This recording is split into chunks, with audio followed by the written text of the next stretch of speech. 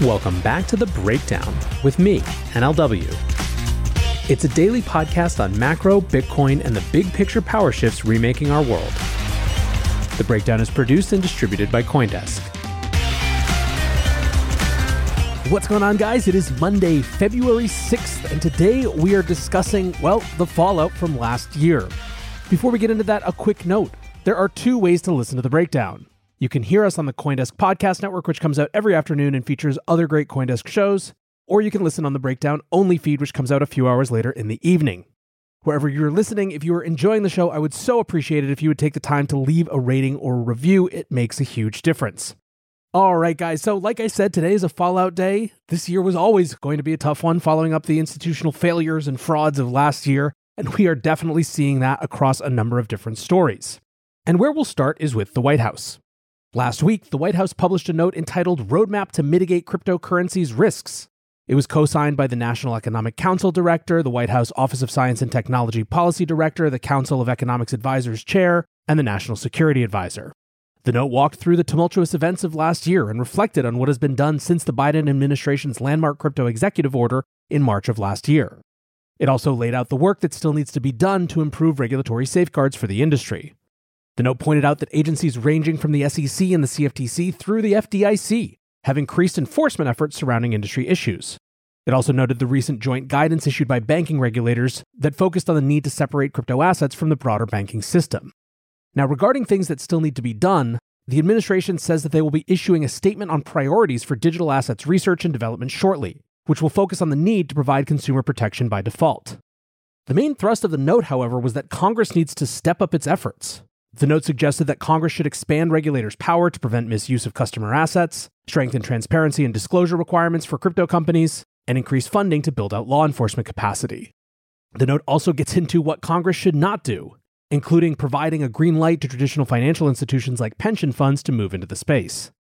Much like this year's guidance from banking regulators, the subtext was clear. The administration is primarily concerned with the potential of increased risk to the traditional financial and banking system should crypto become more intertwined and able to affect those firms.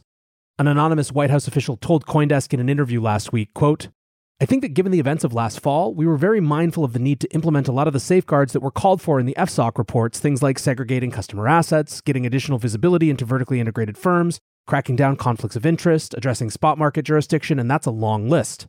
But I think they're all part and parcel of how we make sure we'll be protecting consumers and supporting financial stability." Now, regarding what Congress is actually doing, we have two upcoming committee hearings to kick off this year of lawmaking. The first will be held next Tuesday in the Senate Banking Committee and is entitled Crypto Crash: Why Financial System Safeguards Are Needed for Digital Assets. The first crypto hearing in the House is looking likely to be held on March 9th. One notable thing about this to me is that the White House is really not about overreach here. It's pretty much an acknowledgement that it's Congress that needs to do something here, which I agree with. Still, it definitely got some debate going in the community. Perry-Ann Boring, the founder of the Digital Chamber of Commerce, tweeted, "The White House's crypto roadmap would hinder U.S. financial institutions' ability to compete in the digital economy. This is bad for U.S. competitiveness. Policymakers should encourage the U.S. to lead in the development of critical and emerging technologies." Crypto trader Trilam responded and said, "That's not at all what it says. It's about cracking down on fraud and other scammy shit that goes on. The need of more safeguards that help ordinary users who aren't tech savvy is of the utmost importance. Don't spread misinformation. That's part of the problem in the first place." Perry-Ann responded to that, "We have sufficient laws to protect against fraud. There's a big difference between banning industries from accessing a technology and creating a regulatory framework to operate within." Anyways, expect a lot more of this debate to happen in the weeks and months to come. Certainly the agencies aren't waiting around for new rules. According to CFTC Chairman Rostin Benham, his agency is, quote, "working towards another strong year of precedent-setting cases." In remarks for an American Bar Association event on Friday, he said, quote, "The CFTC has brought important precedent-setting cases against those who illegally offer derivatives or leveraged, margined, or financed digital asset products to U.S. customers or operate within the United States." He said that he promised to use, quote, "the full breadth of the Commission's authority in going after illegal transactions in digital assets." He also renewed his call for the CFTC to be granted formal oversight of spot crypto markets for tokens that are not securities. Now, while there were obviously multiple problematic parts of the crypto industry last year, you have to think that FTX is at the very top of politicians' minds, and that's even more so after this past weekend. On Sunday, the FTX bankruptcy team announced that it had begun sending confidential messages to political figures and political action committees that had received funding from SBF and other FTX executives. The notes asked them to return the money to the bankruptcy estate by the end of February. The latest estimates by the bankruptcy team are that over $93 million was distributed by FTX executives to political causes. In January, CoinDesk reported that more than 1 in 3 sitting politicians had taken campaign contributions from FTX execs. Many politicians have already made charitable donations with the money, but the FTX bankruptcy team warned that making a donation, quote, does not prevent the FTX debtors from seeking recovery. It's pretty clear then that the clawback process is underway and in a big way. Last Monday, FTX sued Voyager Digital seeking to claw back $445.8 million in loan repayments. After Voyager filed for bankruptcy in July, they demanded repayment of all outstanding loans held by FTX and Alameda Research. Repayments were made from September through October last year. FTX's lawsuit alleges that these repayments were made too close to the filing date of the FTX bankruptcy, so could be viewed as preference payments. Although Voyager's loans were collateralized, the lawsuit claims that the collateral documentation was lacking, and that by accepting FTT and SRM tokens as collateral, Voyager was functionally acting as a, quote, feeder fund for Alameda. The Voyager bankruptcy team have unsurprisingly rejected these claims and will defend the lawsuit, stating that Alameda's inequitable and fraudulent conduct, their words, cost the Voyager estate over $100 million during the bankruptcy process.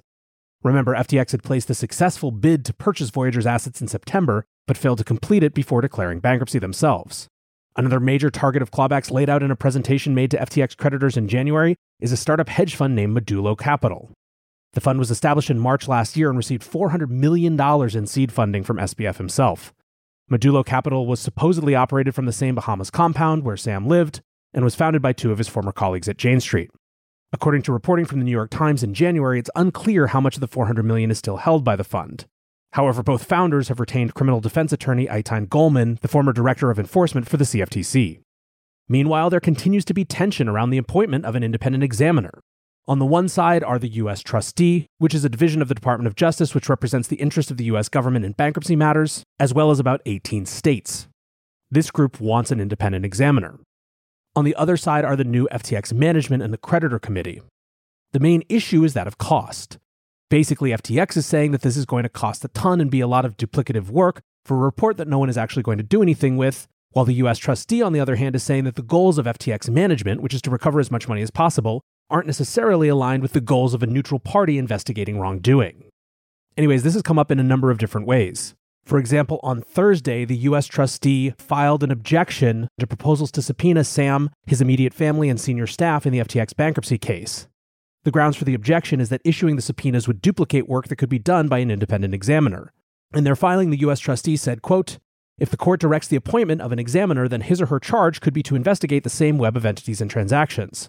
The bankruptcy court has an obligation to prevent unnecessary expenditures in the administration of an estate. Now today we got a hearing about whether or not to appoint this independent examiner. A number of people were live tweeting the hearing, so I'm pulling from that.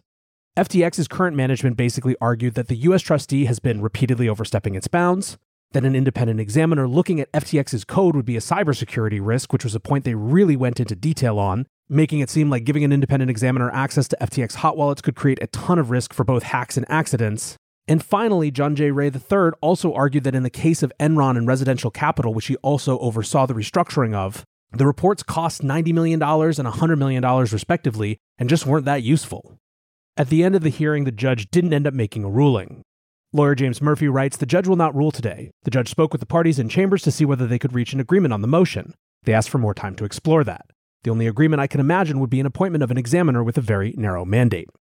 So for now, we are still in wait-and-see mode on this. Join CoinDesk's Consensus 2023, the most important conversation in crypto and Web3, happening April 26th through 28th in Austin, Texas. Consensus is the industry's only event bringing together all sides of crypto, Web3, and the metaverse. Immerse yourself in all that blockchain technology has to offer creators, builders, founders, brand leaders, entrepreneurs, and more. Use code BREAKDOWN to get 15% off your pass. Visit consensus.coindesk.com or check the link in the show notes.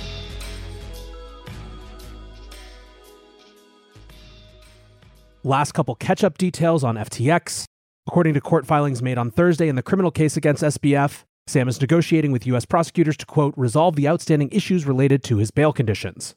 Lawyers for Sam stated in a letter to the court that negotiations are progressing and they would like to continue these discussions rather than return the matter for a court hearing. Last week, prosecutors alleged that Sam had been in contact with Ryan Miller, the current general counsel to FTX US, which they labeled an attempt to influence witness testimony. On February 1st, the court modified Sam's bail to prohibit him from contacting former or current employees of Alameda Research or FTX, as well as from using encrypted messaging apps like Signal. Lawyers acting on Sam's behalf had requested that the ban on him accessing crypto assets owned by FTX or Alameda Research be lifted, given the lack of evidence that he was involved with any movement of assets after the FTX bankruptcy. A hearing regarding bail conditions is scheduled for Thursday. Also, last week, the court decided that the names of two people who signed Sam's bail could be revealed. The order was stayed until Tuesday, that's tomorrow, to allow for any appeals, but if no appeal is lodged, we could find out who assisted in bailing Sam out by later this week. Finally, on the FTX drama side, Emergent Fidelity Technologies, which was a firm co-founded by Sam and Gary Wang, filed for bankruptcy late on Friday. Emergent was the firm which held the 7.6% stake in Robinhood that was purchased in May of last year. Those 56 million Robinhood shares have become the subject of an ongoing dispute, with the FTX bankruptcy team, BlockFi, and SBF himself all lodging competing claims over ownership of the assets. Ultimately, federal officials seized the shares in January but have not disclosed if they will be seeking some form of forfeiture. The stock was worth around $600 million at the market close on Friday, and Emergent's only other asset was $20.7 million held in cash. Emergent's bankruptcy filing is not yet available, so it's unclear what debts the company is claiming to underpin its bankruptcy at this stage. All right, now moving on from FTX, we move to another exchange. This morning, Binance announced that as of Wednesday, they will be temporarily suspending US dollar bank transfers. They said, quote, "We are working to resolve this administrative issue as soon as possible and will let you know when we can resume USD deposits and withdrawals as soon as possible." They later confirmed this to CoinDesk, saying, "We are temporarily suspending USD bank transfers as of February 8th, but also noted that just 0.01% of monthly active users use USD bank transfers." Now, the issue here, of course, is US banks, who were already hesitant to work with crypto companies and now are even more gun-shy after FTX. Last Thursday, Bloomberg reported that the U.S. Department of Justice's fraud unit was looking into Silvergate's dealings with FTX and Alameda. Despite the fact that Silvergate hasn't been accused of any wrongdoing yet, their stock tanked 30% on the news. Other banks just do not want a piece of that, which of course makes it difficult not just for exchanges, but any crypto company. But let's flip it around and end on one more promising bit of news regarding cleanup from last year. According to CoinDesk, DCG and Genesis have reached an in-principle agreement on a restructuring plan with their main creditors.